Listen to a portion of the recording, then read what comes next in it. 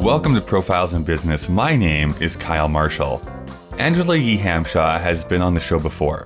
She sort of accidentally found herself in the position to help people plan for things after they pass away. We jumped onto a Zoom call with each other, and I was curious if wills and estate planning was something people were becoming much more focused on after the last year of being sequestered at home or not.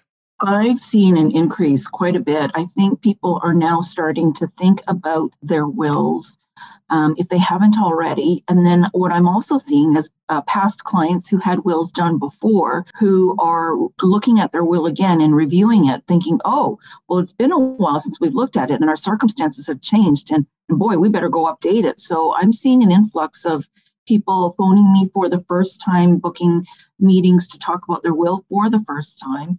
And then for my repeat clients who are coming in for an update as well. So yeah, definitely a large uptake. Do you think that there is like a common misconception when it comes to will writing at all? Like, is there something that you feel like you're fielding over and over again? Yeah, I've coined the term dictation wills. And so I think a lot of people think that either on the do-it-yourself wills, that really if you know what you own, and you have a piece of paper and you have a pen or you have a computer, so you think, I know what I own and I know who I want to leave it to, so why can't I just write it out?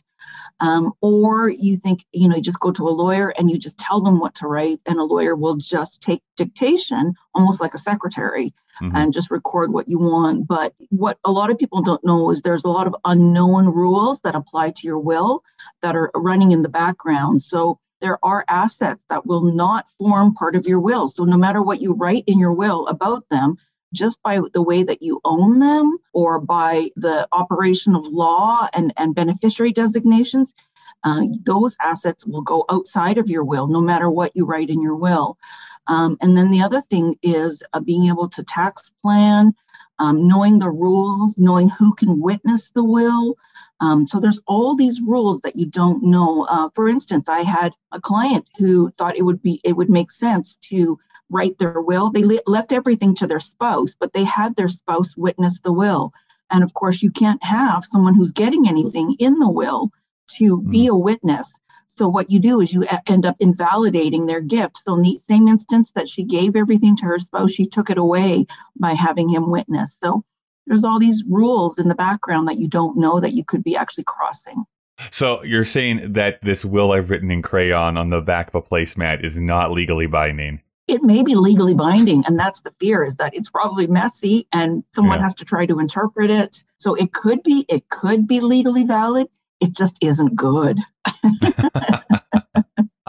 Just generally for your own practice here, like, how have you felt over this last year? Has it made your job more difficult, or is it just different?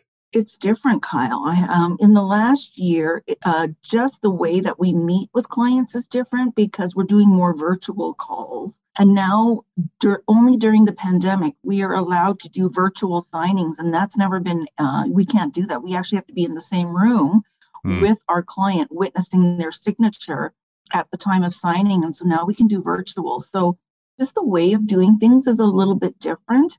And just the volume has been different. So, and then just navigating people's fears as well. So yeah, it's been different. We just we have to adapt. I'd love to know just a little bit about your history. Like, what made you get into this line of work? Like, what made you get into wills and estates in the first place? That sounds funny, Kyle. I almost feel like I stumbled into it by accident. I mean, when I took the wills course in law school so many years ago, I really enjoyed it. I found it fascinating. But I didn't know that I would necessarily go into this area. After law school, I ended up doing family law, which I really didn't enjoy that. I didn't enjoy the fighting. I didn't love going into court and doing applications. And so I stumbled upon a job at the banks. I worked for the trust companies and started doing estate planning for high net worth clients. And it was almost like sort of love at first sight, really, because I felt like I really enjoyed this area. I was getting very good at it. And I wanted to learn. I kept wanting to continue the education around wills. So I've been doing it now for 21 years. I worked for 2 major financial institutions for a good chunk of my career, doing estate planning for high net worth clients.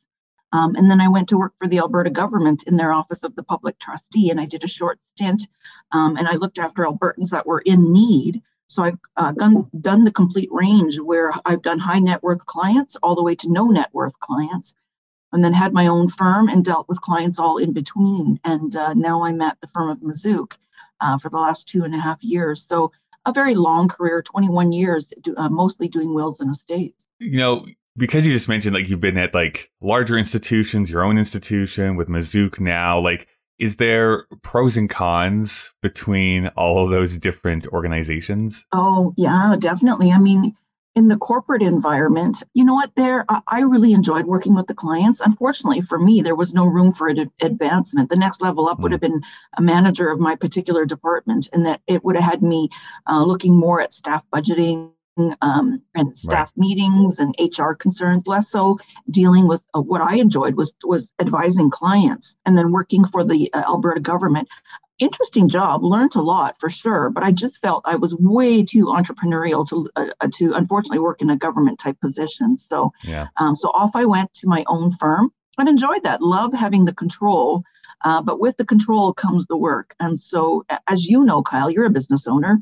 Mm-hmm. You have your hand in so many different areas that sometimes it's hard to focus on the areas that you love the most. I wanted to scale back a little bit and focus again on the core things that I really enjoy doing, which is advising clients. And so being a business owner was something that I've left behind for a short bit. Who knows? I may revisit that again. Having talked with you, I guess one of my not surprises, but I guess what's a little bit of a letdown is finding out that all of those plot points in old sitcoms are not true, where it's like you have to live in like the haunted mansion for a night before I bequeath you my money and stuff like that. Are there people who kind of try and still write that into their wills? Oh, my goodness. Well, first of all, I didn't know where you were going with that preamble. I thought, oh, my goodness, Kyle, I let you down. Oh, what have I done? No. So I'm glad it wasn't either. Well, I guess I have let you down. I've broken the Hollywood myth, but that's right. I want every day to be a Scooby-Doo episode is what I'm trying. Well, you know what? We can introduce some creativity in some of the stuff we do, but I get a lot of people wanting to say, you know what, if you contest this will, you're out. So a lot of the Frank Sinatra clauses. Mm-hmm. I haven't had this, but I had another lawyer I work with where this one man wanted to leave his ex-wife a dead fish. Okay. Just as a symbol of how he felt about her. So not to say that we couldn't put it in, but you have to remember some of it is against public policy. So there is such a thing as writing things that would contravene public policy. And so we wouldn't, if someone ever challenged those provisions of a will, we wouldn't be able to try to uphold them. They would fall like a house of cards. I'm curious with like this new reality of doing a lot more like virtual meetings with clients. Like, how do you keep yourself motivated throughout the day? What motivates me is the ability to help the clients. I feel like I'm a solution provider. So it doesn't matter what format it takes, whether it's virtual or up close and personal. But we still do the in-person meetings. We just follow a very strict hygiene protocol in our office with plexiglass separating our clients and masks and hand sanitizer and distancing and all those great things. But at the end of the day, the means is different, but the goal is going to be the same, is reaching the client, educating the client. And I think that's what my clients value the most about me, is that my ability to educate them on things. So not just taking their instructions, but explaining to them why we have to do this. And so my concern, of course, is after they've done their will and they venture forth in their life and they acquire different assets during their lifetime, I want to make sure they have that educational background so they don't screw up the plan we've just put together. Yeah.